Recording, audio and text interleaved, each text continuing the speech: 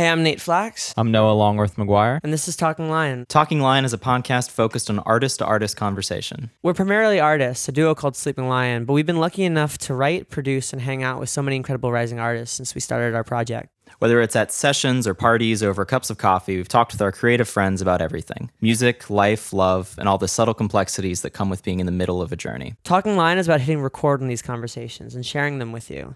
There's no real structure, nothing really prepared, just friends talking about life and what it's been like and where it's going. A couple reminders before we start the show. First, we have an election coming up on November 3rd. It's an extremely important election, and for some states, you can actually vote early or mail in your ballot. So please, if you can vote, make your voice heard. This election is too important to not participate in. Secondly, we think anybody listening to the show is awesome, and we'd love to hear from you. So now we have a number that you can text if you want to reach us. Text us at 914-226-4772. We'll text you back. Don't believe us? Give it a try. Lastly, our face is on a shirt. We have shirts now for Talking Lion with our faces on them. If you want to wear us on your shirt, buy a shirt. It helps support the show, and it shows your friends that you like Sleeping Lion and Talking Lion. You can find these shirts on our website, sleepinglionmusic.com/store. Likewise, as always, any support on Patreon would mean a lot. That's how we keep the show going, and it's a great way for you guys to become involved in the show. Pro tip: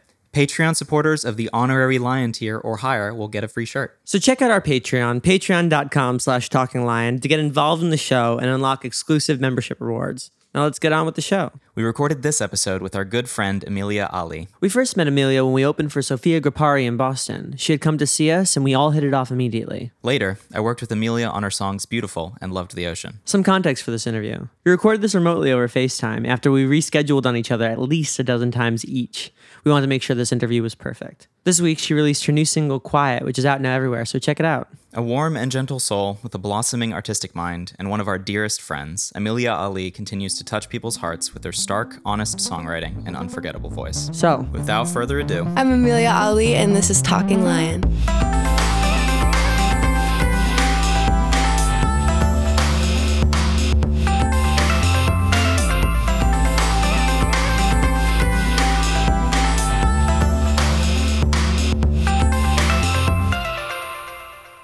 well, hey, hello. Hi, guys. How's it going? It's going good. I missed both of you, and your shirts are so you. I got a crocodile. I got a lion that Noah actually got me from Venice. Oh, yeah, that looks I'm jealous of delicious. your mug. You have a Stitch mug. I do. That's it's a good one. But I just can't believe that this is finally happening. Yeah.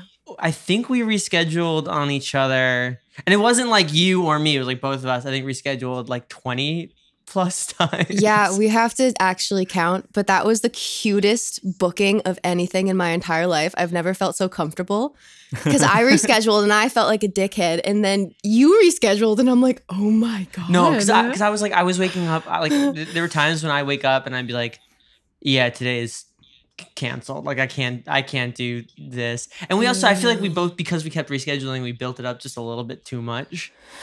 Yeah. So it was like, Especially we the have to last be two. perfect. Yeah.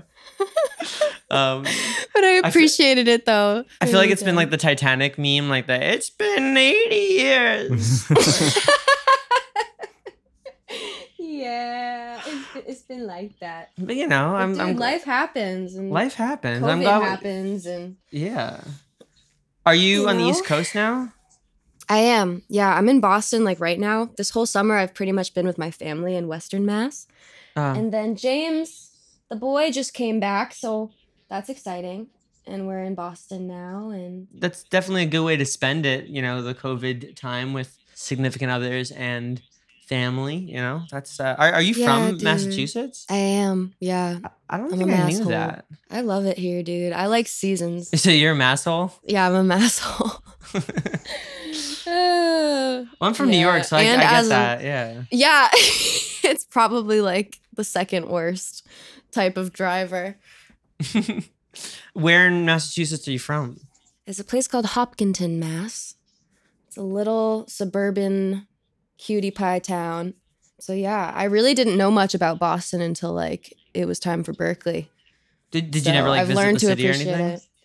I did, but like it's so funny because every time I'd go, it felt like this big place, and like I would never remember where anything was. And then all of a sudden, like after being here for so long, it's so weird. It's like you have a new association to each location, and it's funny to have grown up here and then now have it mean something so different. I feel that. It's interesting, like I think during orientation at Berkeley, you know, you enter whatever angle you enter the city, that's like your point of reference. But then you spend the rest of your time coming at it from a different angle. So I used to think that like the main part of the city was like the reflecting pool. Right. And you know, so like cute. That whole area. But yeah, that feels like a type of downtown. Yeah. Even though it's not downtown Boston. Yeah. No, it's just and not. I feel like once you know Boston, like once you have the mental map, like Boston's hella small. Like it's like a tiny little town. I know. And compared to like New York or something too, especially. Seriously, well, Massachusetts in general is just like the small little state, and it has so many towns.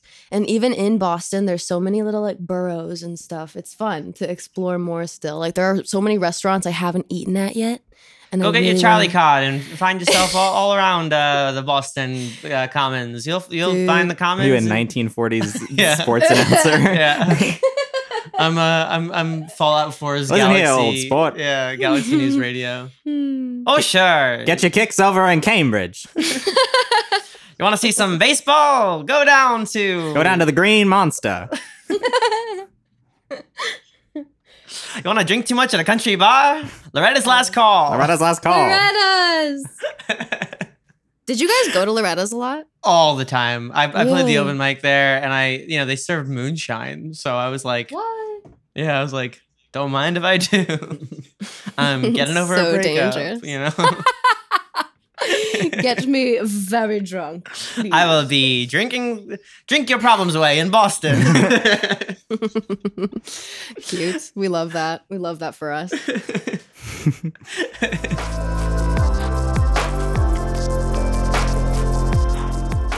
Correct me if I'm wrong. Your mom is a folk hero. She's my folk hero. Yeah. I love that. God. So yeah. She was a musician. She was an artist. Yeah, dude. What was she big? Was she regional? Like what was her life, and what did you kind of learn from growing up with that? Of course. Yeah, she was low-key this little folk star, and she started in Boston, where it's where she met my dad, who had just graduated Berkeley. Yeah, she just started gigging everywhere, and like the folk Kerrville Festival, and she won like a Boston Music Award. She's kind of a badass. And yeah, she just gigged around for so long and really definitely made a name for herself like in that scene. But then I was born a little mistake in the middle of her career, like prime moment of Mama's career. I was just born and she was like, oh, a baby. So I just was taken along for the ride, and I went to all her shows with her. At like 7 weeks old, they just took me on the road with them. And oh, wow.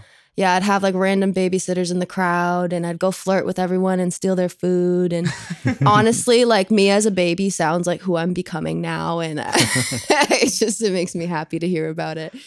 But yeah, no, it's been amazing growing up with her. God, she sees the beauty in things. And even though she isn't writing and stuff now, I wish that she would. But she's just so welcoming of an artistic career path. And so is my dad. They're very, very... like they wanted me to have this career more than I did for a very long time. Well, I can imagine, just like your parents, especially your mother, just being so, especially the new stuff that you've been putting out, just like really moved by it. Even just like the fact that you reference one of your mom's songs in Ocean, I love the ocean. Give you an inkling,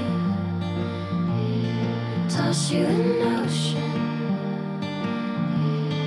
Give you an inkling, toss you an ocean. Yeah, dude, she's the shit. I love my mom. and is your dad? You said your dad's musical too. Did he go down that route, or what does he do now? Yeah, so my dad's done a ton of stuff. He's just a super smart dude. Like he had a music business company that I don't even dare try and explain because he's explained it to me a million times and I never once understood it. But it was called Nimbit, and he basically was kind of like a distributor for a while. And it was pretty big. But they sold it to PreSonus at one point. Oh, wow. And then life went on. So yeah, he still teaches. He's a drummer, and he still teaches drums. And my mom still teaches like guitar and singing and all that. But neither of them do too much gigging now. Do you play drums? Do I? Yeah. Oh, I can play like the Hannah Montana like intro. Oh, hell yeah. Nice. And like I'm working towards the Pornhub little What? little beat. The Pornhub beat. You The know what I'm Pornhub talking beat? about. I Like the intro to the Is that a bad thing to say?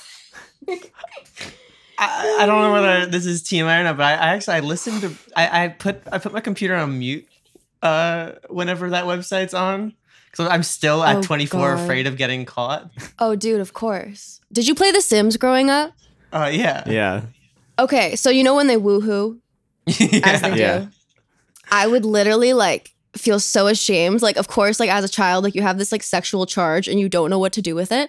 So I'd like make them woohoo, and then I'd put a blanket over the screen and like man the door so that my parents wouldn't come in and know. Just to protect their honor. Yeah. It'd be like that. I understand. I appreciate that. Well, I guess now we gotta look up the intro for research. Yeah. It's pretty snazzy. I cannot play it yet, but the second I can, I'm gonna take a video and send it to you. Please do. I Please love that do. those are your two drumming goals. Like course. Hannah Montana and Pornhub. Those are two. I got two moods, and it's Hannah Montana and Pornhub. Oh my god. I just don't want those two to be associated with each other at all. But it's too late. I feel like Miley Cyrus exists now somewhere in the middle of those two extremes. I think that's I feel like entirely her career, fair to like say. she broke out of the Disney like kid phase, went hard in the yeah. like I'm a sex symbol direction, Oh yeah. and Yeah, she then came in now with has a kind of record. come back to like her last record was like more country, and she kind of returned to her roots. And like the most Right. recent John Bellion penned single, I think, marries the two and is like somewhat empowered and sexual, but also has this like Stevie Nicks like thing about it. And I think she's like found a Dude. really nice middle ground of her artistry. Yeah, you're so right. I think that's so cool to see too. It's such a privilege to watch like a young artist grow like that from doing things that like other people are making you do into doing your own thing. It's so inspiring to watch.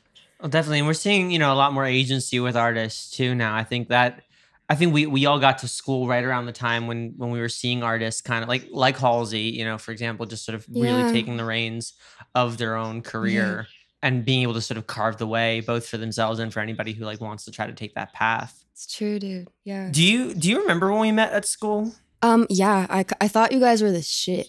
I still think you're the shit, but I when I first met you, like that was when, oh my God, I'm going to sound like an idiot, but the first single that you guys put out, You can made you give me the first? or okay. Rug?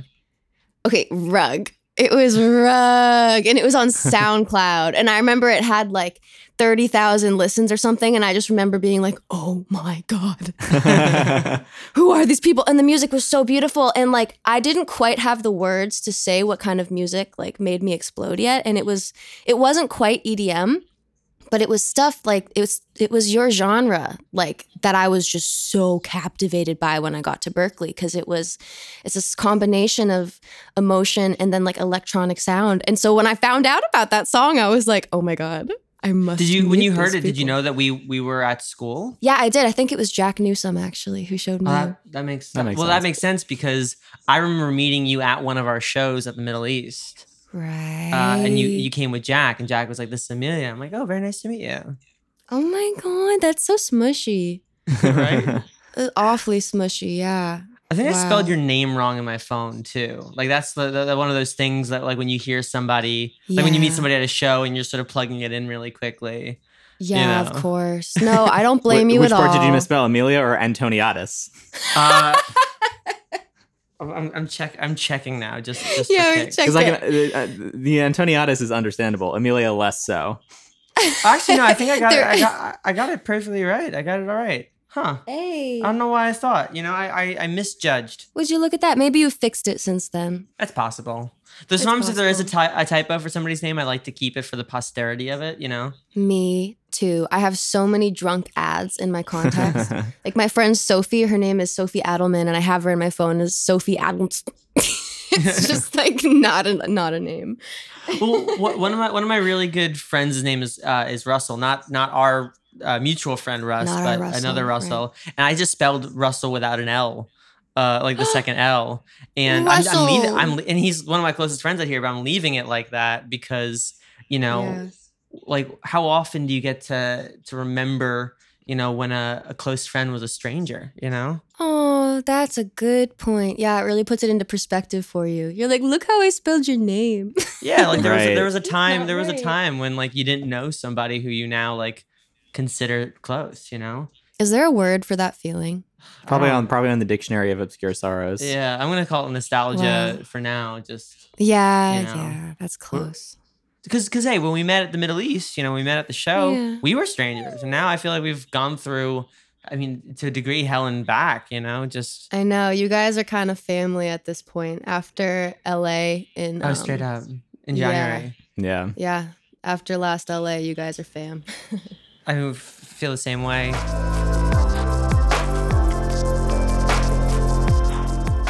I remember the first time I heard you sing though was on Val's track. Was on Can't Let Go. Got me addicted, my head and heart conflicted. First you get me high, then you run to your other mistress. I know you're bad, but I just can't let go. Cause I like he put it out and I'm like, and we just had like Fiji Blues episode just came out, like, and we talked about like Right. he had like 3 different debuts. Like he tried, this one thing and it didn't work out. He tried another thing and it didn't work out. And then he tried this Valentine project where instead of him singing, he had this really cool sort of vibey electronic thing, and then you Right. just cutting through in the craziest way. Aw. And the song was a smash, Reno. Thanks, duder. Yeah, I sound like such a little munchkin on that song, don't I? Compared to like my low smoker voice now. Just kidding. I don't smoke. Right. But yeah, it's so funny to listen to that. And to, like I said, watching people grow again. Val is like the coolest person. And I should probably tell him that I'm saying that right now because he's just like such a good example of someone who loves something so much that you just keep trying something until it works. And it's because it's not like hard work to do that. It's a joy to do that and to figure out what works for you and what people like. And yeah, proud of him. Trevor too. I don't even think we talked about it on our episode, but when Val and I first got to school, we butted heads just a little bit. But I think that we both really? found, like I think that he thought I was a certain way, and I thought he was a certain way, and it turns out we were a lot more similar than we As thought. people do. And Yes. yeah, and I think that we really actually Yeah. bonded over this sort of love of like making music that is, well, at the time was very new sounding. It was the kind of like hype Right. machine, down tempo electronic. Like Trap drop drums. oriented, but not like EDM drop kind of thing. Right. Right. Right. And also just like playing the playlist game, which at the time was pretty new. They used to be more of like a thing that you were striving for, whereas now it's kind of like there's like a fairy godmother in charge, and she just kind of throws you like on a playlist sometimes. Yeah, unless you're on a label, of course, it's a little different. I mean, we sacrifice a sheep every month, just to to the Spotify, to the Spotify gods. Not a sheep. Anything but a sheep. I would rather sacrifice my firstborn son than a sheep. Yeah, right. Go off, Noah. Whatever you want to do, man. Fuck. That's terrible.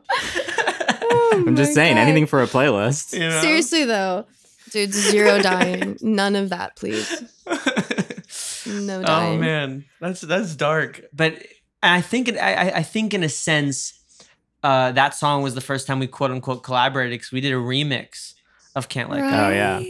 Oh, wow. But Just Stand By is one of my favorite. Noah mostly does the remixes when we do it, so I'd be like, that's my favorite of your remix work, Mr. McGuire. It's nice because you're not like gassing yourself up. You can just be like, "Oh, I love that one." Yeah, I love that one. 'Cause That no was one made that was it. the one that was like, I'll splice it in right now. Got me addicted, my head and heart conflicted. First you get me high, then you run to your other mistress. I know you're bad, but I just can't let go. Can't let go.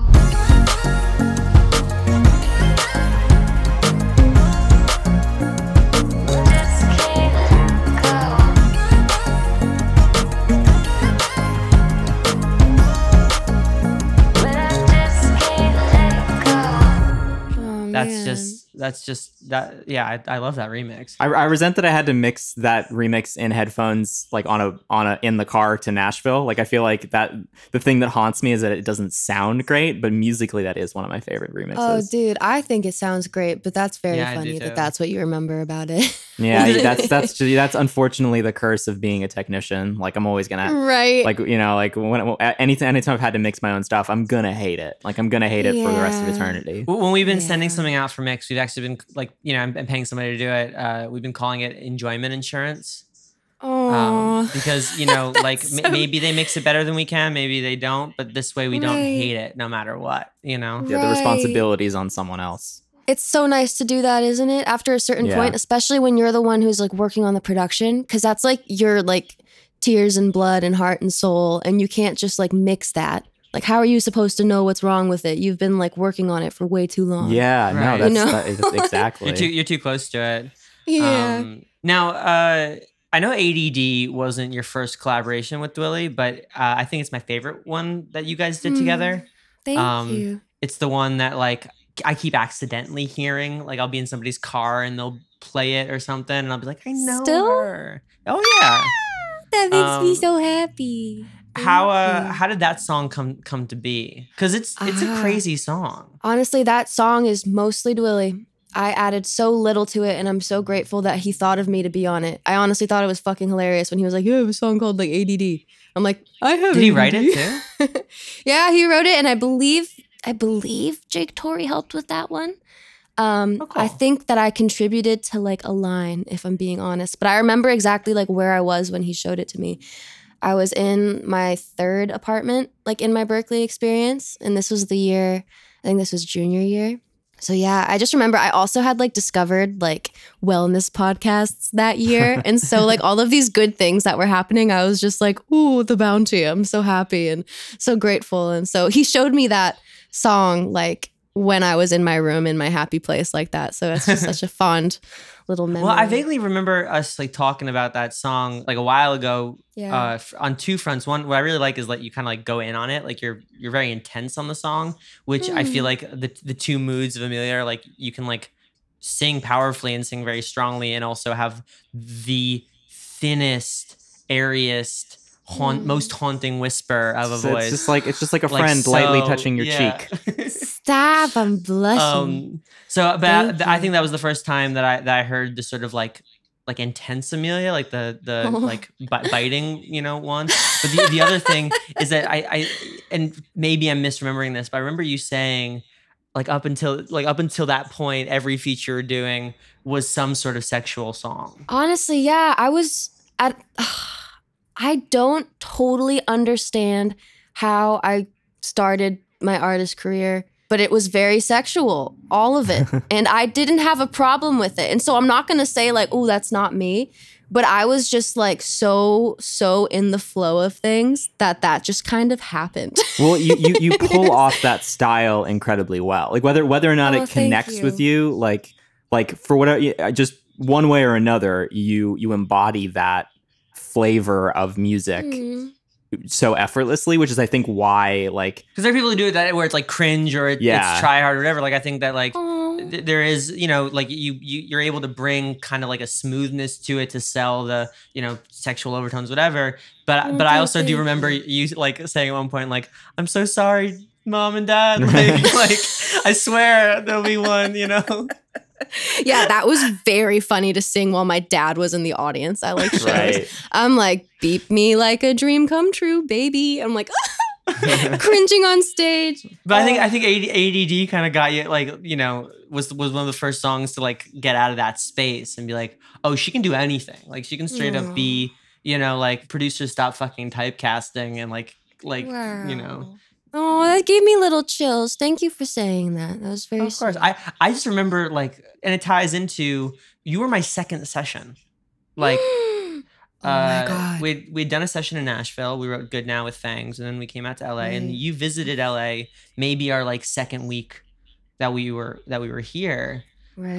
And so I remember that whole day, like we went to the beach. Like it was one of those like elongated sessions where we were like, oh, well, right after we do this or right after we do that. Oh my God, I know. We were like big cranky babies, if I may say so myself, because I have been traveling so much. And also like, I love that because we were both kind of new at like collaborating and like trying to figure out how to. It was so interesting because it was in that where you told me, like, I was trying to write kind of a more risque song because that's kind of what I, like the space that Perceived I knew from you me. in.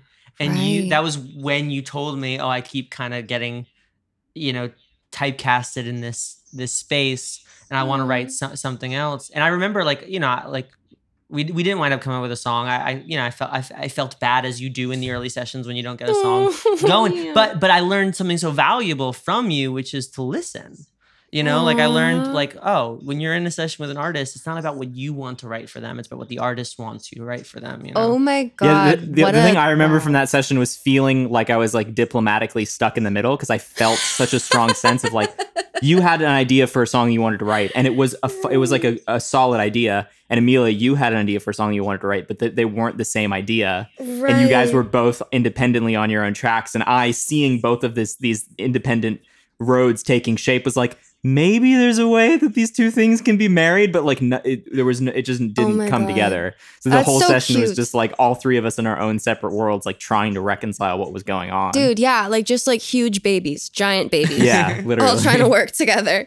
That's really cute. But like I've never, if anything, I've considered that like not like a like a failure, but like one of the best early learning experiences a person could have, because you were so kind about it. You wanted what you wanted, and it taught me to like listen for what that is. Well, that was a cute little initiation to a friendship that just kept growing over the years. And I'm so glad that I get to work and speak with you guys, And we feel the exact same way. One of these days I gotta redeem myself for that session though, because I think we've technically never written since No, then. we haven't. I'm always out. Whenever you guys had sessions, I was always out of town. Yeah, next trip, once Rona's over, we're about to, Absolutely. let's do a little something, something.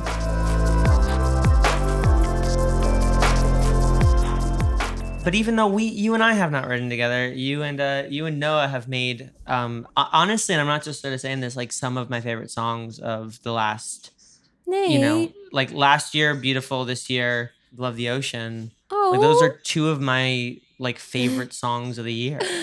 Oh, thank you. Yeah, me and Noah, we get sad together. Don't Oh, we? we certainly do. We get Oh boy, sad, do sad. we? Oh, oofta. Oh boy, Oofta. do We we. really get down in the dumps, don't you know? Oh sure. Oh, sure. Oh, definitely, sure. yeah.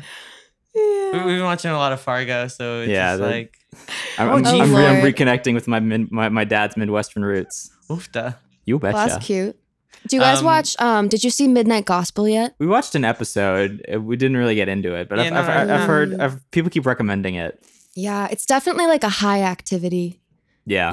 So I don't know if that was a part of the mix or not, but that's a crazy one. I feel like you guys would love it if you got into it. We were watching Harmon Quest yesterday because we're about to start a D&D campaign, so that's where we're at. I'm going full nerd Hey. today, and Full I nerd. can't be I couldn't be happier. I love that. Truest form. Could you tell me that I want to hear you guys. I want to learn from you guys the story of how Beautiful came to be, because I know went through Oh. some permutations. Oh yeah. I've definitely got my angle on it, but I'm curious. Was what that how you met Bendick? Was that? Yeah, that's how I met Bendick. Oh my God, are you? Wait, so I guess I did know that I showed you Bendick, but that makes me very happy. Wow. Yeah, I'll recount my experience. I remember. Paint us a picture. Please. McGuire. I'll paint you a picture. It's like 9:30 p.m. on, I want to say, a Thursday. I was working in one of the EPD labs, the lab with the Foley room, one of the Oh, new yeah. EPD labs, and Oh I was my working God. lab service. The only Berkeley recording studio you can bring food into. Yeah, It's a fun exactly. fact. Because you're meant to smash watermelons in that room, which I never got to do. I was Yes. supposed to do it in my video game class, but I never got a chance to. But I did work in that room, and I was alone in that room, chilling, pretty tired. Like, I've been working this shift for like 5 or 6 hours, Yeah. and you texted me and you said, "Hey, what are you doing tonight? Do you want to do a session?" And I'm like, "It's already 10 p.m." I'm just like, generally as Noah McGuire, I'm like a nah, I'm gonna sleep type of thing. Me But too.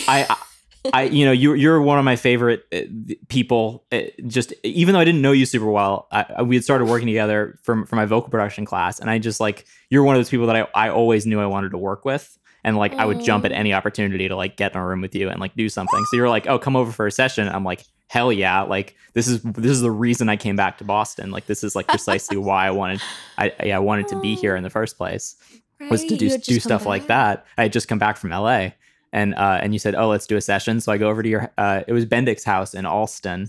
And you're like, here's this guy, Bendik, who like, I don't know, like the first time you meet Bendik, I mean, I know people who have known Bendik for years and still are convinced that he hates them because there's kind of a cultural barrier there of his Norwegian-ness that can be off-putting. So I was like, here's this like stone-faced, like blonde Norwegian kid who just like pulls up Ableton and just like says like 3 words to me. I'm just like, who is this guy? But like you guys had you guys already had such a dynamic because you've been working together, and there was such good energy between you two that I felt like I was able to like slot in somewhat effortlessly. And you were just coming off a very difficult and a very complicated breakup, like literally like that day or something. I remember you were in the thick of feeling, like you were truly in breakup town, TM. And and you were explaining how you were like letting this person go, but you knew it was for the best, but you still wanted them to be happy, but you were still imagining them with other people. And you're just like, we're really like in this very complex headspace. And I remember over the course of that session, between the 3 of us, we sort of started painting this picture of this like very specific, like really specific and really nuanced emotional place of being bitter that something's over, but you're kind of the person who ended it, and you're doing it because you're maybe not the best person for this other person, but it still hurts, and you still want, like, you still kind of want to be with them. And even if you don't want to be with them, you want them to be happy, but you seeing them happy with someone who's like better than you, like really fucks with your head. And it's just like such a real feeling, but a really difficult thing to capture in a song because there's so many angles. And what I think is like transcendent about Beautiful is that we pulled it off. Like you had such a specific thing in your head, and you just kept chipping away at it. And Bendik and I just kept throwing out ideas for like melodies and lines until the extremely specific thing that you were trying to say like came across. Was there a line that unlocked it for you guys? This is such a blur. Yeah, it honestly is such a blur. I think obviously the like I can't remember when I think the chorus came pretty early on, just the why must she be beautiful. Right. I think I remember once we got the you found what you needed, I can deal with that, but seeing you together is like a heart attack. You found what you needed, I can deal with it. But seeing you together's like a heart attack. Why must she be beautiful? Like that was definitely one of those things. It was like, okay, it's really coming together. And then obviously the pre-chorus of like, she's Cinderella, I'm like the carriage. She's Cinderella, I'm like the carriage. She bought the presents, I came with baggage. I heard she's fixing all of the damage. Yeah, this one's the keeper, she fits the shoe. Glad my mistakes could bring her to you. Seems so happy, looking fantastic. Oh like yeah, that's a crazy part. Yeah, that like getting that. I remember deliberating a lot on that section. Yeah.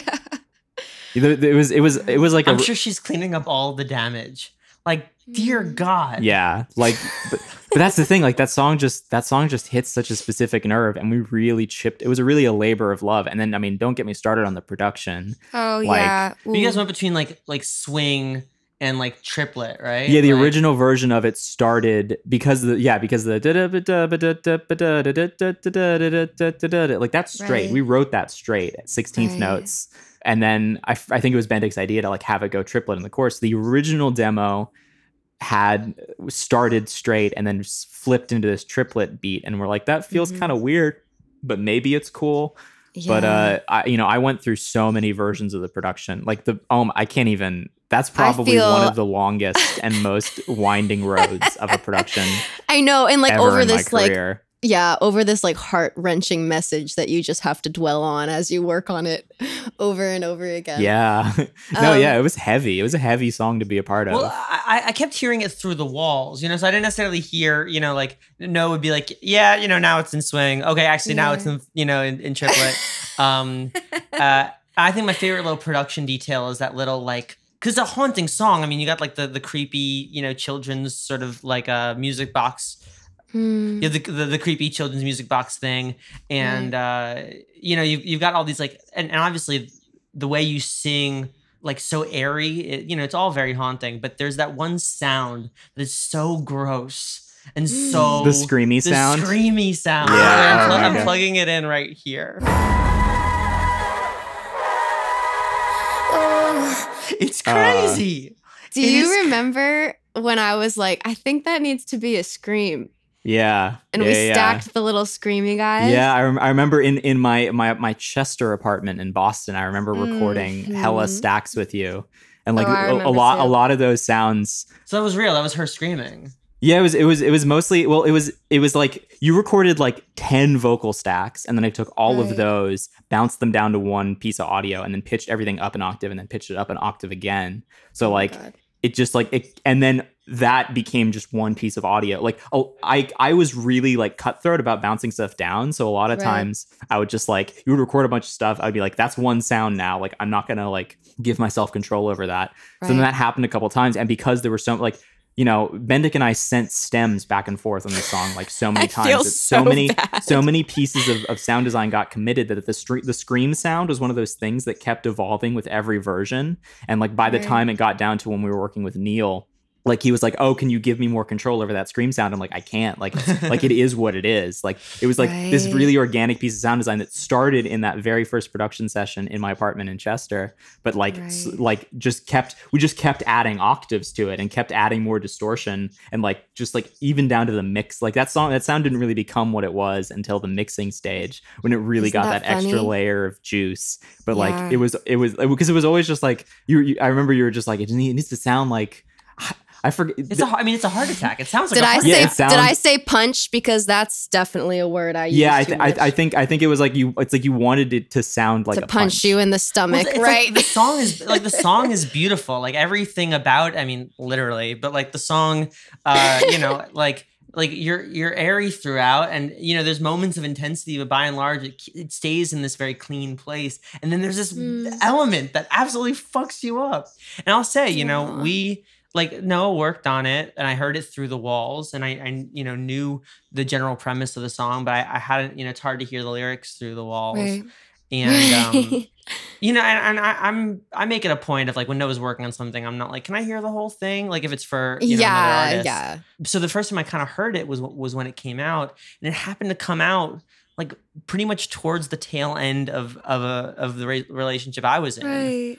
Oh, I remember you saying that. I think I sent you a text about it because, it was a long distance thing, and she was kind of convinced that I was going to meet somebody better, and was so worried I was going to meet somebody better.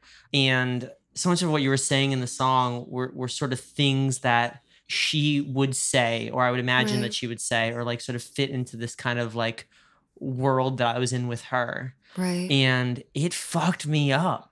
Like it really, really like I loved it, not just because it was you guys and like I knew it took a year, but like because it actually like so specifically touched on this fear that I had. Like I felt like it was an indictment to me for like she was like, maybe you should try to meet somebody else. And I'm like, and I'm sort of, I'm on the apps like I'll listen to you if you want me to listen, and every time I'd find somebody who was pretty, like your song would be in my head, and I'd be like, no, I don't want anybody to say that to me. I don't want to be indicted in the way you're indicting this person, Oh, wow. Yeah, no, I remember that text. That meant a lot to me to know that like you genuinely felt it, because that was something that like, that was the first song I think I released that I was like, okay, here's my body and soul and all the pain that I've had over this one person. And here you go, people. Eat it. Eat it. Eat it. Absolutely let it wreck you, Just let it wreck you. Yeah, but no, I mean, hearing y'all's perspective on that is pretty crazy. Just because like Noah, like up until Bendik and you, I really always felt like a little girl kind of in some sessions. Like I worked with these producers who I admired so much, and when I would try and speak production, I'd just sound so dumb. One, because I don't know like the terms, but 2, because like so many producers are like, nah, dude, like you're the writer, you're the singer. Like I do this part. And I just was always like this little, like doing this huffy puffy thing in the corner, like trying to be cool with not having anything to do with it. But like meanwhile, all these ideas exploding in my head and just wanting to have someone that I could communicate them with and see if they worked. And like Noah, I mean, you know that like you're my person when it comes to that stuff. You've empowered me so deeply to like produce on my own. And yeah, that was a really special song for me for that reason, because you let me be a part of it and you let me try and really, I mean, it took so long because I was like, no, it's got to be like this. And it's funny because I listen now and I'm like, oh, if I made this now, I'd make it differently. But that's not the point. The point is that meant everything to me at one point. And that's why it's so special that it's out the way it is, you know, and that we put it to rest and we put the paintbrush down. Yeah. Yeah, I think we put the hours in to make it what it needed to be at the time. Like, yeah, I'm sure there's stuff I do differently now, but like I also I'm glad that it exists in the form it is, and like it means the world to me that I was able to be a part of it and able to be that person for you, because I didn't even realize before I started work. I mean, I knew I wanted to work with you just initially superficially because you're like, okay, this person's got a good voice, and you had done all this like exciting EDM stuff. But I think like it's after that session, like once I like really heard what was in your brain and saw that you had like such a unique story to tell, I was like, I want to be able to like I would be honored to be able to be the person to help bring this vision to life, because it's like one of the most artistically fulfilling things that I've like ever been a part of, and like it means the world to me that melting. that my intention came, because that's always my intention as a producer, is to empower artists and to never make them feel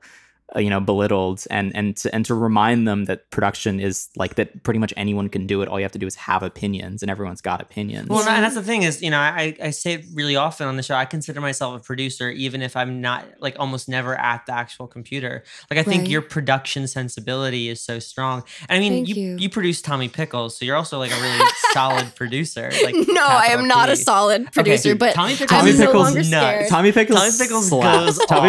goes harder than a motherfucker. Did you do that at our house? Was that what you were working on? Kills me. So that was one, like, I just made it like as a seed, and I didn't think I was going to do anything with it until I got really impulsive this year, as I do. And yeah, no, I probably pulled that up at your house, but I didn't really finish that until it was quarantine time. And I was like, all right, I need something to do. Let's go. Yeah, it's great. It's like, thank you. There's a Maggie Rogers quality to it of like very, Stop. like, no, I mean, I'm not gassing you up and saying it like because I mean it. It's like, but that's the thing is like I stand by what Noah says. Obviously there are things to learn when you're in the DAW and like whatever. But if you're an artist, you are also a writer and you are also a producer. Like if you're an artist, you should have a say over your sound, and you should have a producer who wants to be told what to do. Right. I mean, there's a time and place though, because there are people I'll ask to work with me, and I've had to teach myself to like stop being so aggressive sometimes and just be like, hey, you invited this person because you love what they do. So let them do what they do. You do what you do, and then you can change things later. You know what I mean? That was a big one for me, because for so long I felt so like unheard that I just had all this resentment towards like production in a way, because for so long I knew what I wanted things to sound like, and I'm still working on figuring out how to make that a thing. But like there was a lot of like, I don't know, tension behind that for me. Like, I think in sounds, I'm sure you guys understand that. Like sometimes like my voice memos, if I ever die, like I hope no one looks through my voice memos. Like they're embarrassing. Like I'm making sounds, I'm making beep boops, and I don't know, like sometimes words come with them and sometimes they don't. And it's fun when they don't, because that's usually when it's like me trying to make a beat. And like I will give into that now. I'm not so afraid of making something that's terrible that I don't even try anymore. Like now I just make the thing that's terrible, and then like it'll become something. Yeah. I feel what you were saying also just sort of about like not necessarily being too aggressive. Like I feel like I've moved on from most of those like ego things, except for I still can't shake this feeling like I'm the best lyricist in any room I'm in.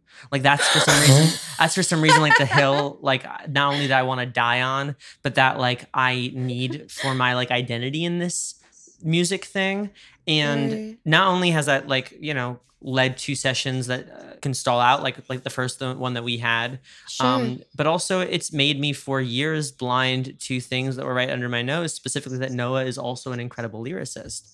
It's been through the Music for Birds project and hearing what Noah does on his own, where I'm like, oh shit, dude, like, you're in various ways better than I am. Like there are so many cool things that you bring to the table as a lyricist. But that's the thing is like, I feel like I'm trying now to be like, okay, wow, I was wrong in a major way for years, of like thinking like this is what I do and this is who I am and like nobody can touch that space, to now being like, okay, like how do we get me out of the way a little bit more? And I felt similarly about production. Like I similarly, it's part of my identity. Like I am the producer, and especially in Sleeping Lion stuff, it's like if I'm not producing it, then it's like, what is my purpose as a human being? But especially recently, I've been opening myself up to like, hey, maybe someone else could do this better, and I think that the song needs that. And I've had to open myself up to like maybe and even just as simple as sending stuff out to mix, like even that, like I felt for so long that if I wasn't mixing my own stuff, then I wasn't doing it right, and I wasn't enough, like so many of my peers and contemporaries like are people who mix their own stuff, and I'm like, if I'm not capable of doing that, then I'm not enough. But I've recently just been like, whatever, that's not my bag, and it doesn't have to be. And if someone else can do that better, and I can spend my time not pulling my hair out, then there's something useful about that. Yes, and to need other people and to be able to like give other people who are doing something similar to you a purpose too. Oh my God, isn't that so rewarding when you have someone make something for you and like it just gives them a piece of it too, and then they make it better? It's like, whoa, this is just a gift that like keeps giving. And also what you were saying, Nate, like, isn't it such a fucking joy to be okay with being wrong? Right? Yeah. Oh my God, Isn't it lovely to be okay with it? Because then you're not judging yourself, and then you learn things so much faster when you're down to just get things wrong a few times. Like admitting that I'm wrong is like pulling teeth, but like also my wisdom teeth hurt every day. So sometimes you have to pull your own teeth, Right. Sometimes you have to like, get that thing so that the overall like pressure is gone. Metaphorically and literally, I definitely need to get my wisdom teeth removed. Yeah. But oh God, please do it. Do it now. You don't want to be older having to get those out. I will do it on the podcast. I'm pulling special episode. Wisdom teeth. I would love that. Yes. Let me. I'm on Vicodin the whole time, just like. Dude, when I got my wisdom teeth out, I think I was a junior. I got my wisdom teeth out and they gave me codeine. And oh God, I like should not have access to that ever in my life. Because I just remember like I had that complication wherever like you drink out of a straw and everything gets messed up. And I fucking did that the first day. And then I had like 2 extended weeks where they gave me codeine, which I don't think was okay, but they did. And I was just like so happy all the time. And it was the first time I'd ever heard Trap Queen by Fetty Wap. Oh my God. And I remember being in my high school bedroom. Hilarious. Yeah, and I listened to it like 60 times on repeat, just like dancing alone in my room, like, oh my God, this song is everything. If I had to do like Berkeley superlatives, and it was just like most likely to dance to Trap Queen 100 times, and I would pick you. It would be Amelia Ali. I think I like that. Thank you. It's true.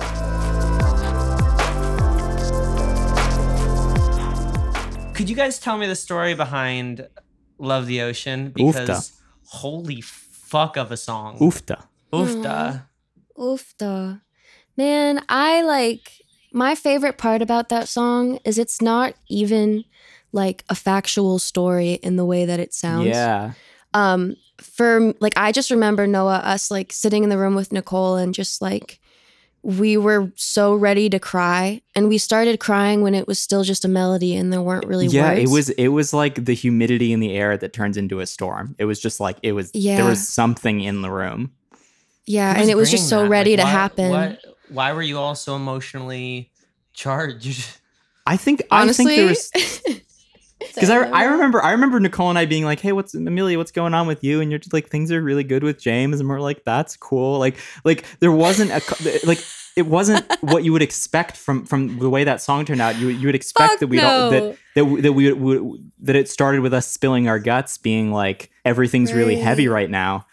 Right. But like you said, like the details of that song are not necessarily like factual, but I think that's the thing that excites me like more than anything about the song, is that it feels so lived in. Like it feels like the lyrics just evoke, like they're just like strokes of the paintbrush that create this image of something that's fully alive, and it's like a world that we created. It's like and I think maybe that comes from the fact that all three of us are like deeply invested in fiction, like as writers, but also that there was just an energy in that room. And I'm sure Nadal Splice in the voice memo, I was listening to it because I posted it on Instagram like when the song came out. The clip that I chose is you just vocalizing. You said that you're happy with it on your face. You said that you love me, why can't others sense what it takes of something more than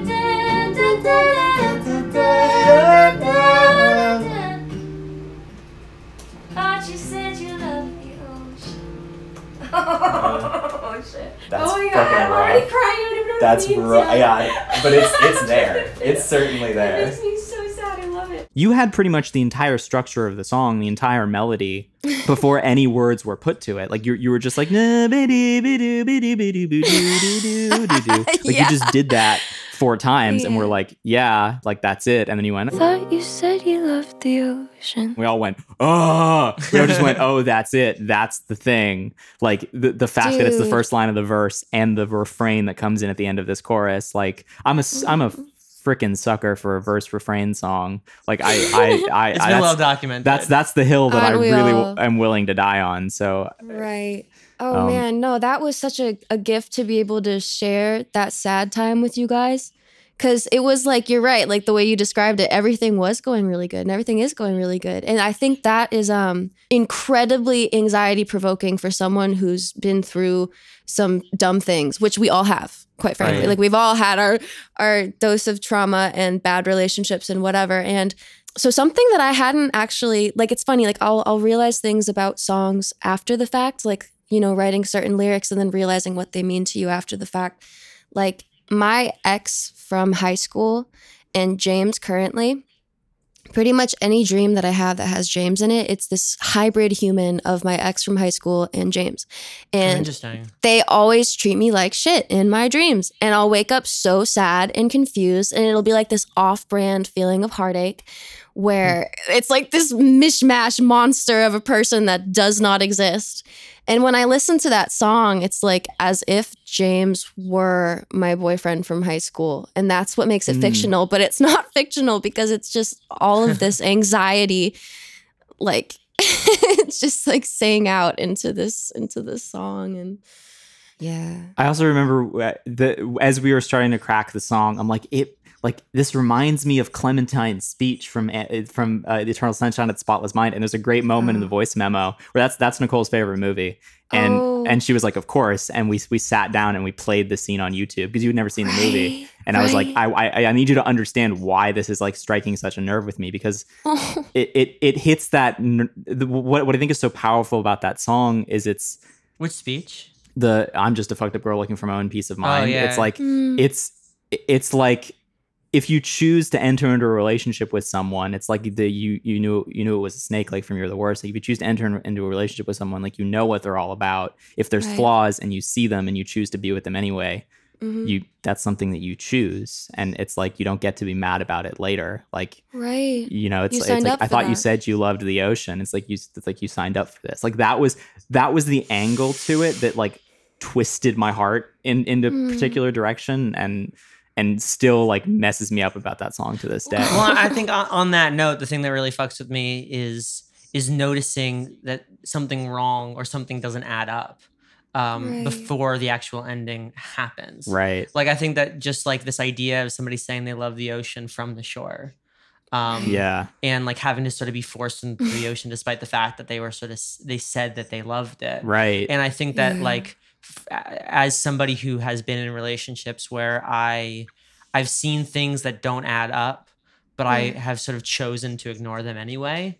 Right, because you like that person, you love that person. Yeah, like, and not even red flags, like not even a flag to begin with, just little incongruencies that I knew I couldn't necessarily talk about or like call on, but and I didn't even know what they meant, but that they were there. And that's you just knew why that they felt off. And I think it's so brilliant that like, you know, you end the first verse with just, I thought you said you love the ocean. For anybody who listens again, you know what you're leading up to. But in that first kind of listening space, you know, when you finally said, I thought you said you loved me, and how that just ties into all of these incongruencies and you know, taking somebody at their word.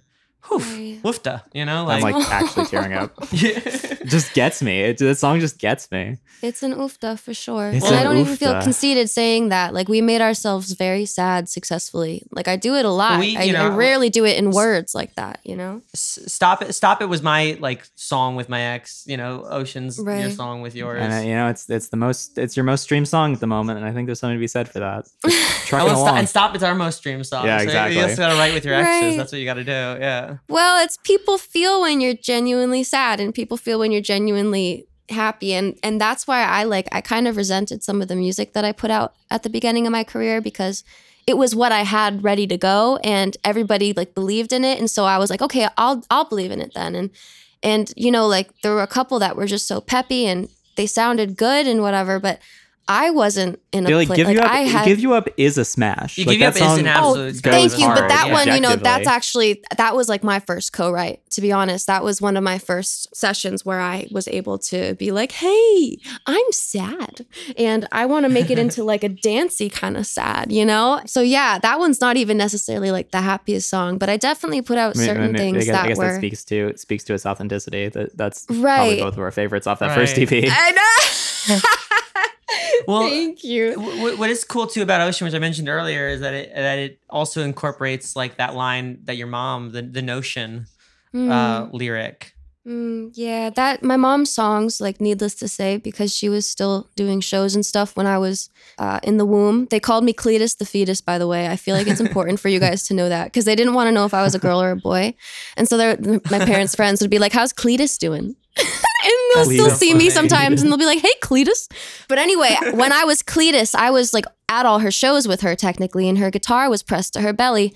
And I remember being like really young and remember my aunt playing me her songs to try and get me to fall asleep. And like even when I was young, like crying just like of the heartache and like the emotion and stuff that my mama, like I couldn't listen to my mom from maybe age 6 to like 12 something, some absurd period of time where I just was not down to get emotional like that and feel all of the things that I assumed she was feeling. And so that's what's so special to me about this song. And Noah, I remember saying to you, like, because the song means so much to me, like, how could I not have like mama on it when she's the one who inspired me to write in such a way, you know? Yeah. And I hadn't had the courage really to do it before because it wasn't what everybody else was hype about. And yeah, so the fact that it's number 1 on my played stuff right now does mean a lot to me, because when I put it out, I was like, if no one likes this, that's okay, I guess, because I Right. love it. I like it a lot. Did you track Notion while you were here, like the Notion part? I did.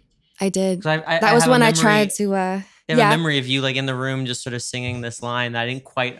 I'm like, I don't think she's saying ocean. That's Right. not quite ocean. Right. Yeah, I did do that. That was when I tried to man the computer for a little bit when we were in Sad Town again.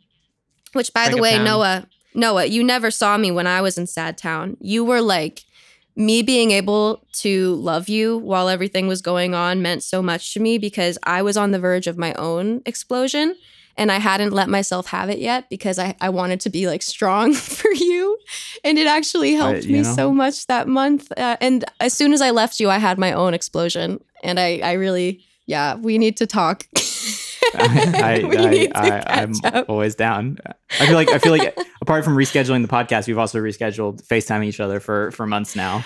I gonna know. have to And you know happen why it eventually. is? It's because I'm like, I know I'm about to have to get deep in it. and I'm gonna Right, have no to tell singing. them everything. Yeah.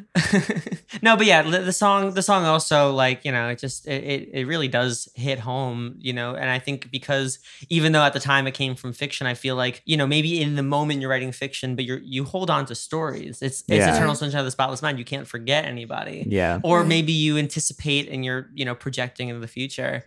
Well, But dude, that's what yeah. Beautiful was to an extent. Yeah. So It was a dream. it didn't Beautiful come was a out dream. until 2 years, right? And it didn't come out until 2 years after originally like starting the idea. And basically, there was this person in my life for a long time, and when we had first written the song, it was like one of the first times I messed up with him, and I knew I was messing up, but I knew I was doing the right thing because we weren't meant to be together, but I still wanted it anyway because I loved this person. And then 2 years later, we actually had like a full-blown relationship together. And when it ended like bad. It ended bad. And I was like, I can't even act like I didn't think this was going to happen. Like I signed up for it. I wrote a song about it 2 years before it fully happened.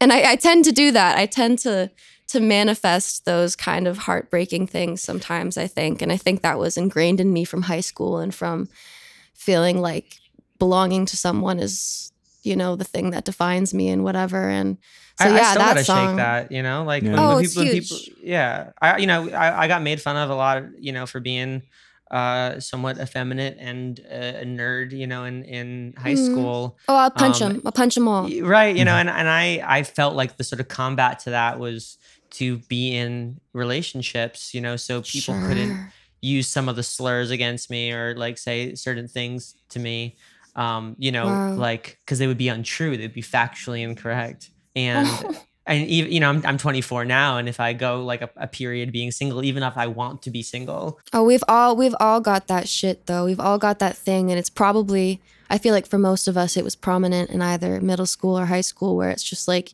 you're always trying to compensate for like this heartbreak that you have, whether it's like not Yeah. being good enough or not being worth love or whatever it is for you. Like it's always so prominent in high school, I think. It was for me at least, and it sounds what like. I really appreciate about what you're saying about Beautiful is like, you know, when I'm writing a song about somebody, you know, and somebody hears it, like I've been asked before, like, are you not over that person? And I feel like it's kind of worth noting that there's a difference between having like, you know, something that's malignant turn into something that's benign versus excising it altogether. Like I think that I can be over something, but the thing and the space that it occupies is still there. So it's not weighing on me, but I haven't found a way of expressing it, haven't found a way to excise it yet.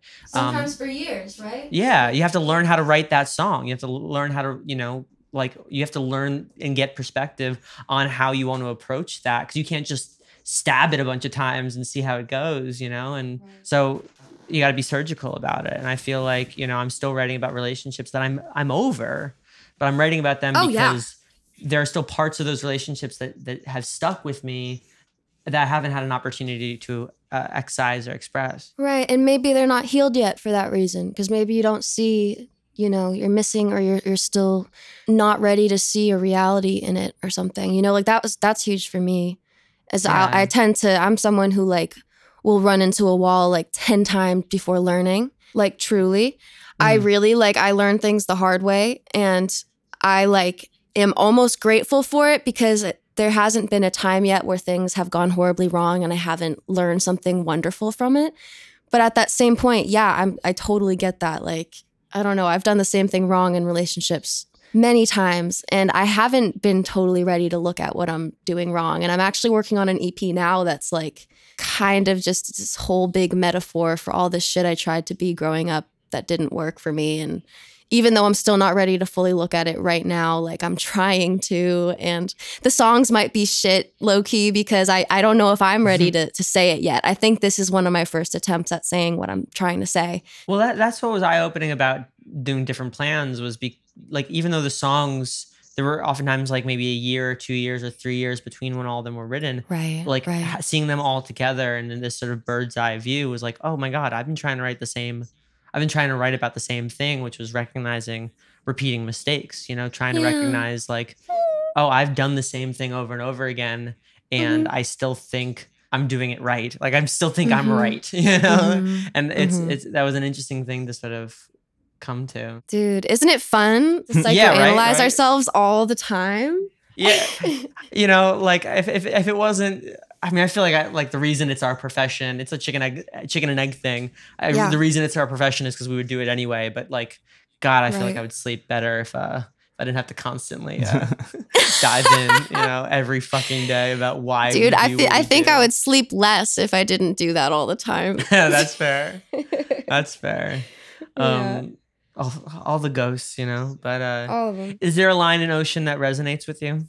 Yeah. First of all, I just want to say like congrats on the EP. I haven't called you guys and told you that yet, but Thank you. it broke my heart in many ways. So you know what that means to me. That's the hope. We just want to shatter. We just want to wreck your day. I just Yeah. want to wreck your. We just want to ruin you for a second. Well, listen, when Beautiful came out, I like cried in my car. So like Oh, we gotta baby. be even. We gotta be even. Yeah. But no, my favorite line in Love the Ocean. First of all, many of them, Noah, but I used to try and make believe you were the other half of me. That's the Tell one- that's the myself one I that made gets you me. better, so I never had to leave. I used to try to make believe you were the other half of me.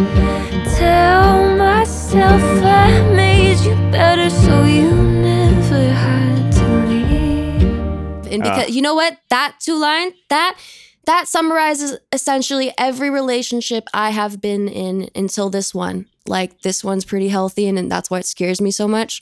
But everyone before that, like especially me in high school, God, I was dating someone who like I don't think liked me. Like yes, we loved each other, but like I didn't even like me. It makes sense that he couldn't like me, but because I didn't like myself and because I believed he didn't like me and whatever, I just was trying to be this other half for him all the time. And I was like, well, you can stay with this person because once you finally are the other half of this person, then you'll be worthy and then you'll be good enough. And once you're good enough for somebody else, then you can consider being good enough for yourself, blah, blah, blah. It was terrible. Right. And then there was this thing, like, I've always been just so stupid obsessed with neuroscience and like epigenetics and personality types and psychology and all that. And so I was really into personality types in high school. And there was this thing called like, I think it's Bob Cooley's The Genius of Flexibility. And everybody has like, they identify their personality type and body structure with a certain organ. And so I remember my boyfriend was like going to this class and he had them type me. And he was like, well, I'm a gallbladder and my balancing type is a liver. And I was like, oh, like, what type am I? And he was like, okay, I'll show them a video of you. And they were like, wow, she's beautiful, but I think that she's a kidney or something. And I was like, so what does that mean? What does that mean? And he's like, oh yeah, I mean, like, we're like compatible, but you know. And I'm like, so my whole high school career, he told me this like my sophomore year and we dated like pretty much all high school. I remember just like always having it in the back of my mind, thinking that my best friend was a liver and just remembering that I was a kidney and that I was never going to be right for him. And in that sadness of knowing I would never be the balancing type for this man, this little man who I was dating in fucking high school, I was like, I will forever try to be like the helper. I'll always try and help someone, the liver or whatever. And the kidney was like the funny one or some shit. I don't know. But like, I was just not trying to be a kidney, bro. I wanted to be a liver. I wanted to be perfect for this person.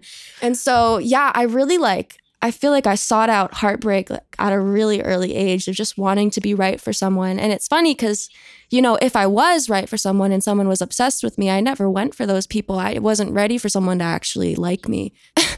I was not down for that. I feel that wholeheartedly. You know, I spent most of high school having a crush on somebody who wasn't interested in me, you know, which like that happens, but I felt like I wasn't good enough. And then the Right. person who I wound up being in my first relationship with, I didn't understand why she liked me because it happened kind of so quickly. Right. And then I went away for like a while. Like I went camping for 40 days.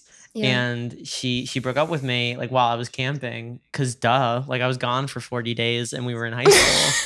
But I always blamed myself. Like I was like, oh, you're a person that even though you are dumped and you are hurting, this is your fault. And so like, I think I've carried that with me in a lot of ways. Like, I feel like I've always found ways to kind of like blame myself for Right. relationships ending, even if it's not my fault. And that resentment builds up and, you know, oftentimes is reflected before the relationship ends or like in, you know, and whatever. I have a joke about what you said though. What's the only thing you can do if you're a kidney? P? Get stoned? Oh. I do that all the time. No, no wonder. Then there we go. A kidney doesn't make you pee, does it? That's No, your fucking kidneys- bladder. Oh my god. No, Wait. I mean, your bladder holds your pee, but your kidney is what cycles like the bad stuff out. Right.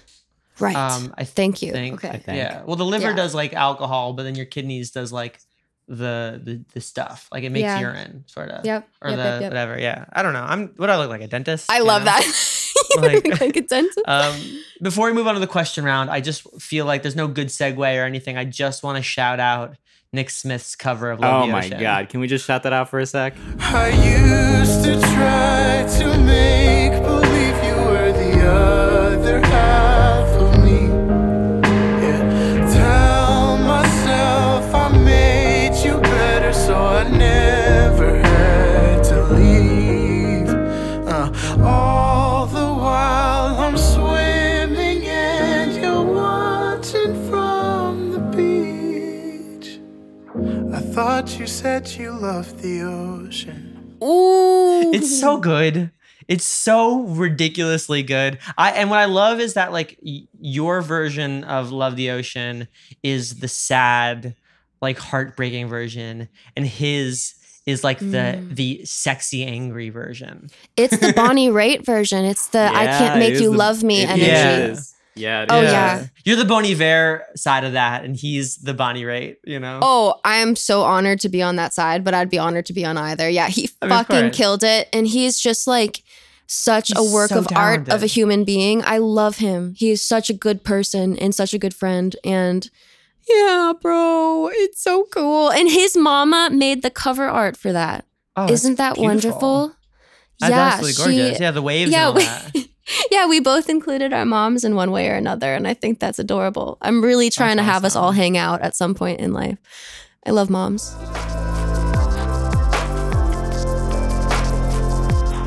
Are you ready for the question round? Yeah. Let's do it. Question time. Ding, ding, ding. Before we It's go to the the actual question. questions, we have our Patreon subscriber, Alan C. He's got a question for you. Aw. This question was for Molly Moore, but we forgot to ask it during her interview. So Oh my we are recycling the question, if you don't I mind. love Molly Moore, by Uh, the way. She's so dope. Molly, yeah, she's the so best. The question is, how often do you plan your days? Like, do you have like a routine and a sort of way you go about doing things? And like do you hold to a plan, or is every day like a new adventure? Oh, poor Alan. I feel like he probably would have appreciated her answer on this, Molly's answer. But I plan my days every day, and I almost never follow the plan. I have extreme ADHD, ADD, whatever. And that mixed with anxiety. Yeah, it's a true story, bro. But no, I will like write out lists of exactly what I'm gonna do, and I'll put little like check marks, and I'll make the list so beautiful and immaculate, and they'll just be scattered around my room. And what's really scary is to look at some notes that I have from the beginning of the summer that have like the same action items on them as like today, and I'm like, oh my god, bro, I don't know. I guess you just gotta write it down so many times that you finally follow it. Like. Yeah. I have like a monthly to do, like monthly goals, and if I don't Sure. actually get them done within that month, like they're bigger goals, like Sure. trying to get a certain number of followers, or Yeah. or do this thing or do that thing. If it doesn't happen, then I add it to the next month, but I add a star. Right. So Like, there are go actually to things. Well, there are actually things on there that have like, and I've made symbols to represent like a year, but they'll have like 27 stars. Oh my god, You how many know? stars does this interview have? This one's been alright. Actually, this one didn't make the monthly list, so we're all right.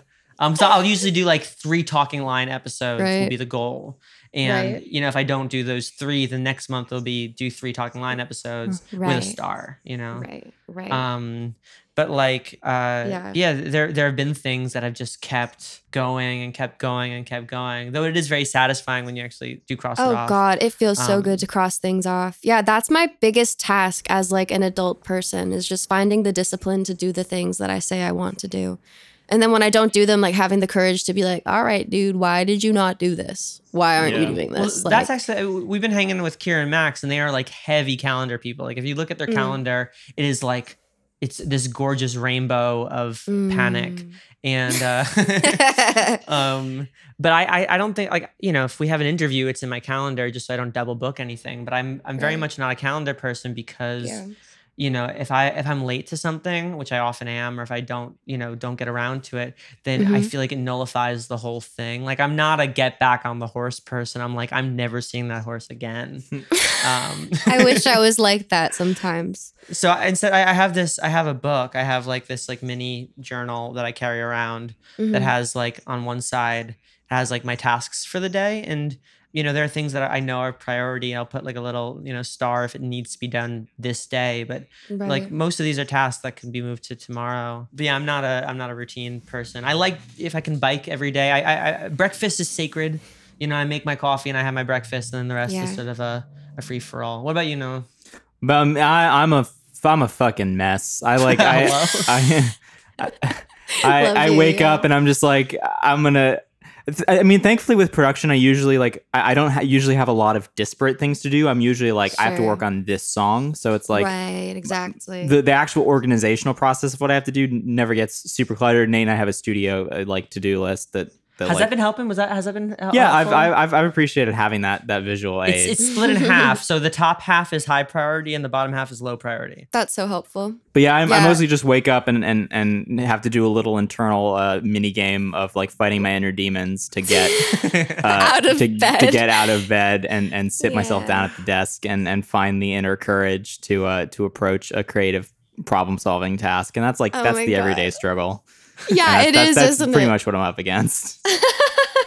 I feel like I have to put on record that when I do catch, because oftentimes I don't catch Noah in the morning because I'm doing my morning routine, which is Sudoku, coffee, text messages, posts, the sacred breakfast.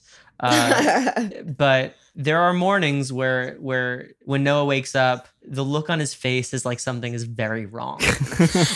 I walked into the studio today and Noah had just woken up and his face looked like he just had received the worst news. And I'm like, is everything okay? And he was like, yeah, I just woke up, man. Like, what's Wait, up? I was about to do my workout 3, 2, and I was 1. just like scowling. Can we please show each other what that face looks like? Because I know what my morning face looks like. I'm okay. Wait. 3, 2, 1. That's so good. They're different. I'm leaving that in there just so everybody can imagine what we all look like. Yeah, no, that's great. Yeah, just like the morning doom face. It's okay. Right. Well, all right, on to the question round. Ding, ding, ding. Question. Questions. Answer or die.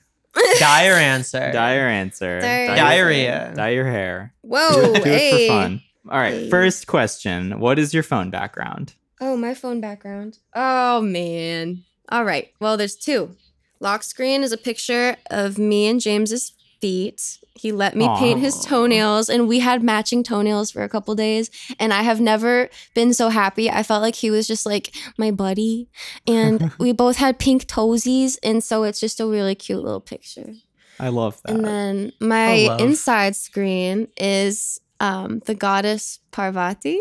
And I had this mantra for myself a while ago. I think it was right after Depression Town in LA, January. I just came up with this mantra when I was having a terrible night, right as I was falling asleep. I was like, you know what, girl? When you take care of yourself, you're taking care of the entire universe. And I just kept saying that to myself until I fell asleep. And then the next day I had a self-care day, and it was really pivotal for me. And then I came across this goddess, and that was her mantra. And I didn't even search for her. I just found her on Instagram. So I made her my background. What religion is the goddess too? It's Hindu. It's Hindu. Yeah. And to be honest, I don't know nearly enough about her. All I know is that she believes in that whole, if you're taking care of yourself, you're taking care of everyone by default.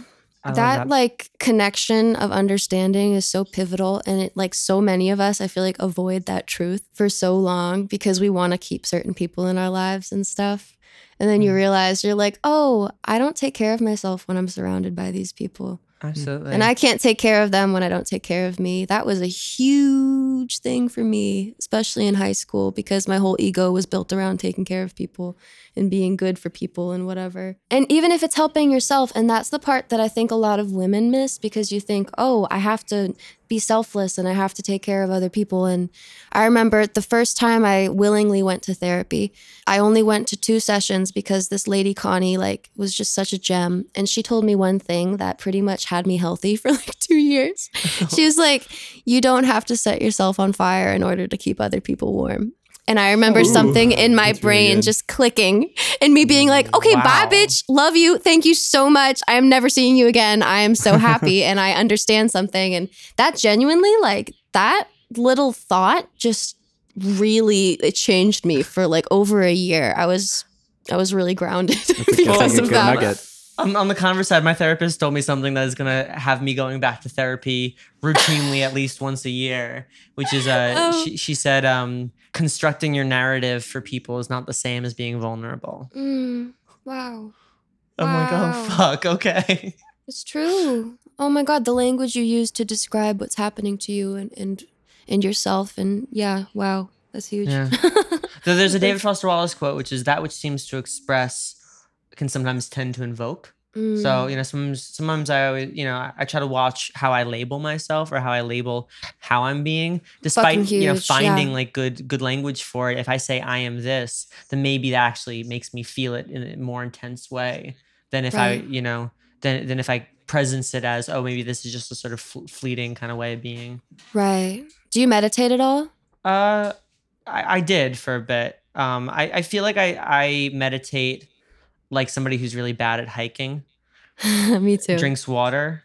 Yeah. Like they say, if you're if you're thirsty, you should have had water 40 minutes ago when you're hiking. And I feel like I only really meditate when I feel like I'm stressed out or I'm starting to spiral. Whereas I should have been meditating when you were feeling great. When I was feeling great, yeah. Yeah, I can't recommend that one enough. I do a lot of guided ones because I can't make my mind shut up, and it's helpful to hear someone else speak about things sometimes. So I'll send you my Deepak Chopra. I'd love that. I did Michael Seeley's sleep meditation. So I don't even have to participate. I just have to let him. I just have to go to sleep. Michael Seeley. Yes. Yeah. Wait, you know his voice? Oh, don't I ever. You know what I hate is when I put those nighttime ones on and I'll fall asleep, but then I'll wake up 2 hours into it and fucking Michael Seeley is just and you will walk down the path and you will fall asleep in the river. I missed the beginning part of this story, Michael. I don't know where I am. I hate his voice though is so soothing though. And here's the thing, because I'm editing the podcast, I'm so anybody who has spit sounds or anybody who has hard consonants, bad audio really takes me out. And Michael Seeley has quality audio. And I just love it where he goes, "Hi, I'm Michael Seeley." Yes. And I'm like Michael Seeley. I'm rock me to sleep, Michael. Let's do this, Hold me It's in you your and me arms. tonight, baby. Oh, yeah. Oh, God, yeah. All right. Next question is, do you have a non-musical hobby? I do. Yeah. Okay. So I was having a lot of chronic pain a few months ago. And I don't know if you know much about chronic pain, but I'm fairly certain most of mine, at least, comes from just feeling a lot of things and then not dealing with them. For me, me not dealing with something, it'll go immediately into my body and my bones. And I will have so much pain in my arms that I can't get up some days. And I haven't had that all summer, by the way, but I don't know, I prescribed myself this thing. I'm I need you to do, I had a panic attack one night and I was up all night and I wrote this whole thing and I made a list of 3 things I wanted to do every day this summer. And they all happened to be things that I loved as a kid, which I thought was so cool. But I have drawn outside and listened to a podcast that interests me pretty much every day this summer. And it's been the most healing, wonderful little gift to myself, just being outside near the trees and drawing and for no reason, So yeah, I love to draw. I love to paint. That's lovely. Anything creative where people aren't judging me. I just love it. It's so fun. Well, and you've used some of your own art, right, for your cover stuff. Oh, they look they look like they could be adult drawings, but also it evokes sort of a childish way of approaching art.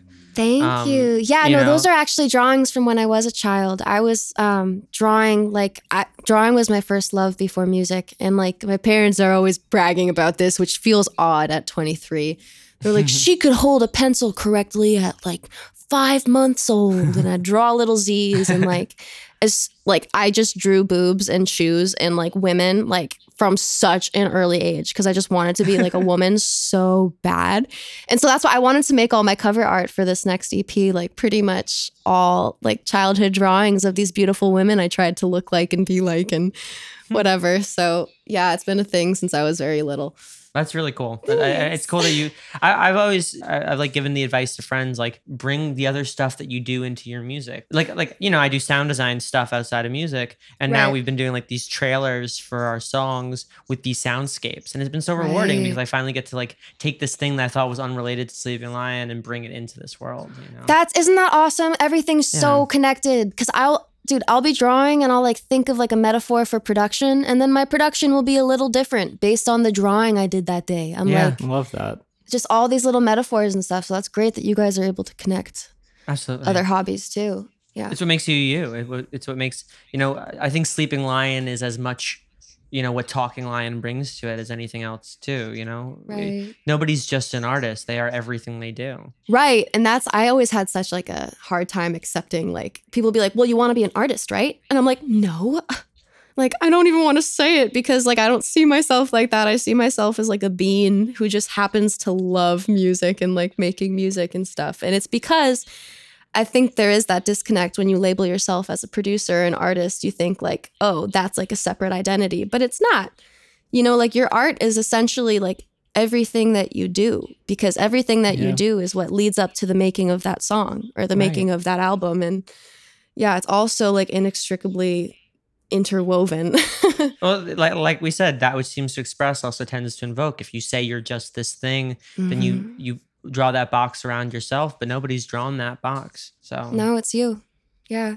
Yeah. Are there any skills that you Beautiful. would like to have? Yeah, so many. Oh my God. Ooh. Well, I'd like to be really good at production. Like I'd like to be like a Kenny Beats Right. bad Right, bitch right. girl. I'd love to do that. I would love to do that. But I also Well, would I'd just say you're love well to. on your way at this point. Thank you. Yeah, that's a huge one. That's probably my biggest want at the moment. All right, the most important question of the podcast. the most important question. Would you be a pirate? Ooh. I think my ancestors were. Oh, whoa. Interesting. Yeah. That's awesome.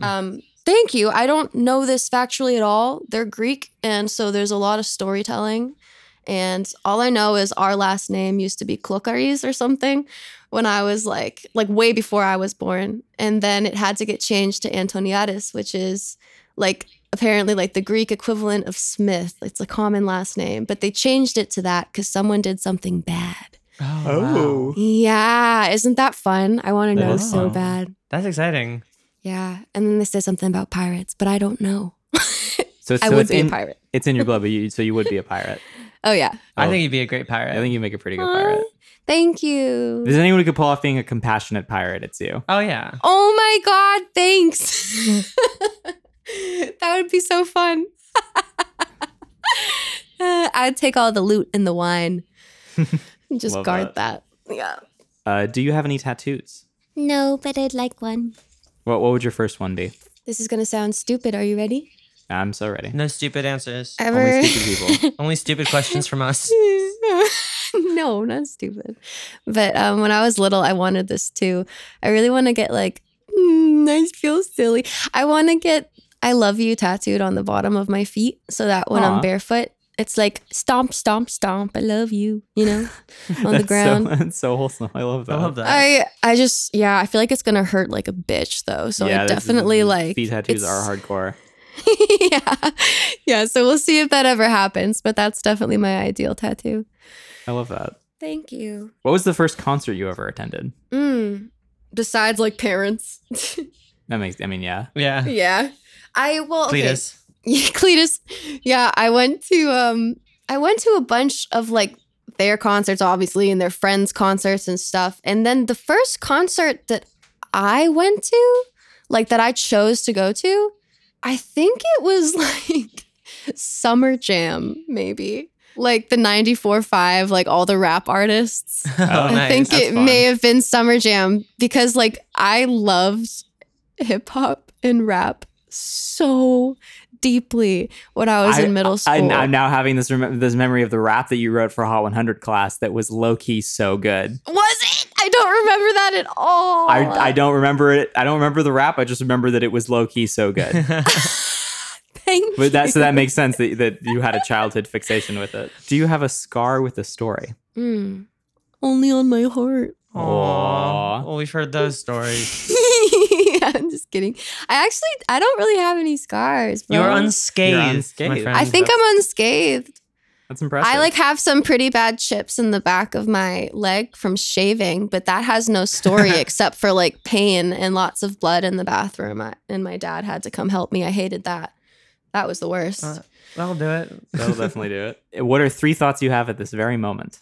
I'm looking at a Bob Ross calendar.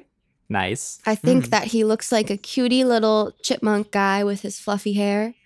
And it says August. And then the third thought is, this is what it says on this page. It says, let your imagination be your guide. There are absolutely no limits here. And that's from Bob Ross. We quote Bob Ross quite a bit on the show. One of my favorite quotes is make big decisions and let them go. Yeah. He knew Love some Bob Ross. stuff. He's a gentle he really soul. knew some stuff. Big Bob Ross fans here on the show. Do you guys ever like follow along with the painting? I did once and it was very challenging. I would kill to have like a sleepover with you guys where we just got high and then painted to Bob Ross. That sounds great. We're 100% down. Okay, next time. We Next time I'm over. when I was at my friend's house, we like took out paints, like broke off some cardboard and all used cardboard to like paint. It was really, really nice. Yeah. Ugh, I love to do it. It never turns out like his. Like, because how could I've it? painted, got I've something painted with special. Kaylee before, and that was really fun. Kaylee. Mhm. She cool. Next question is, what are you most proud of? I think that I am most proud of my ability and desire to be better all the time. Because as you know, and as you guys can probably relate to, I'm very mean to me. And I, in my old age, am realizing like I'm finally like giving myself permission not to be so mean.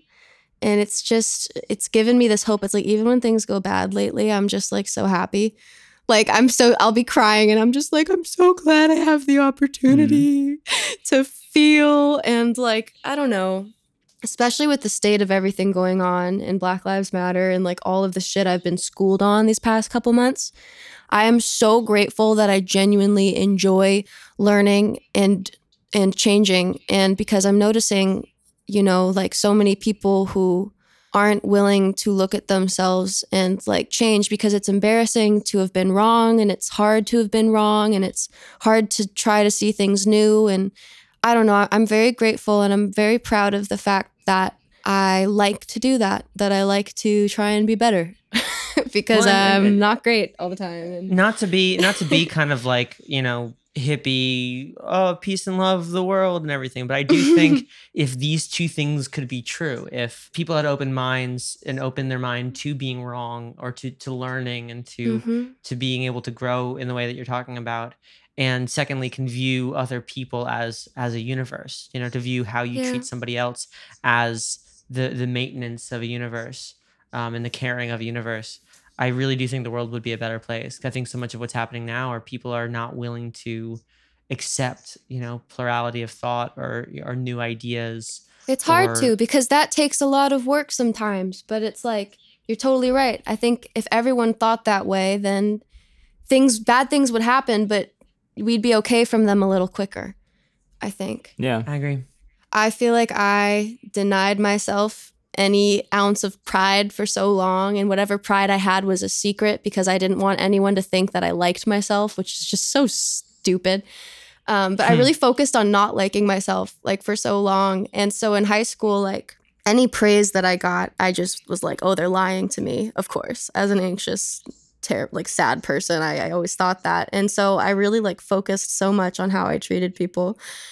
And my goal, like I look back in my notebooks from high school and from like being a kid and stuff, and I'd have these lists of things that I wanted to be. And always at the top was like, be loving, like love people, like listen to what they say. And that was, I needed something to feel proud of when I was younger. And I wasn't willing to be proud of anything that was about me. So that was like the first thing that made me feel like empowered. Well, I think you've succeeded on all fronts. I think not only are you an incredible artist and an incredible, songwriter, but you're also one of the kindest and nicest people that we've ever met in this. Stop. Thank you. Or ever met, full stop. So, I think you've managed to pull off both very, very well. Well, that means the entire world to me. Thank you. You guys are as well. You guys are the best. And lastly, what are you looking forward to? I am looking forward to going outside tomorrow and working on a song that I've been working on all summer. Nice. It's like getting dark over here right now, but I'm very excited to enjoy the rest of the sunshine and to keep working in it. And I'm looking forward to my friends putting out gorgeous new music because it keeps happening.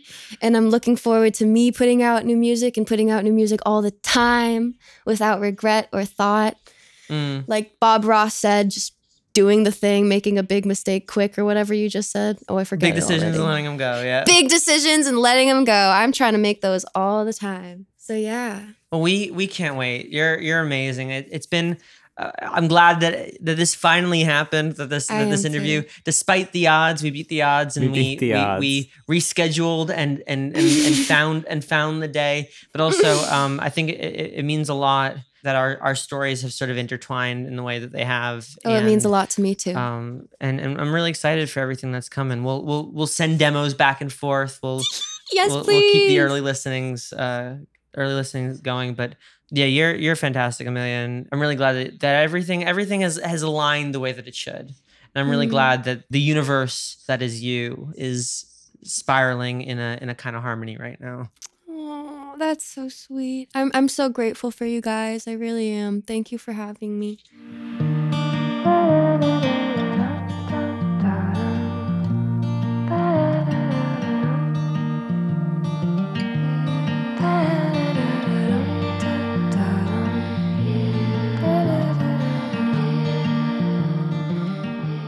We would like to thank Alan C. for supporting Talking Lion on Patreon and Isotope.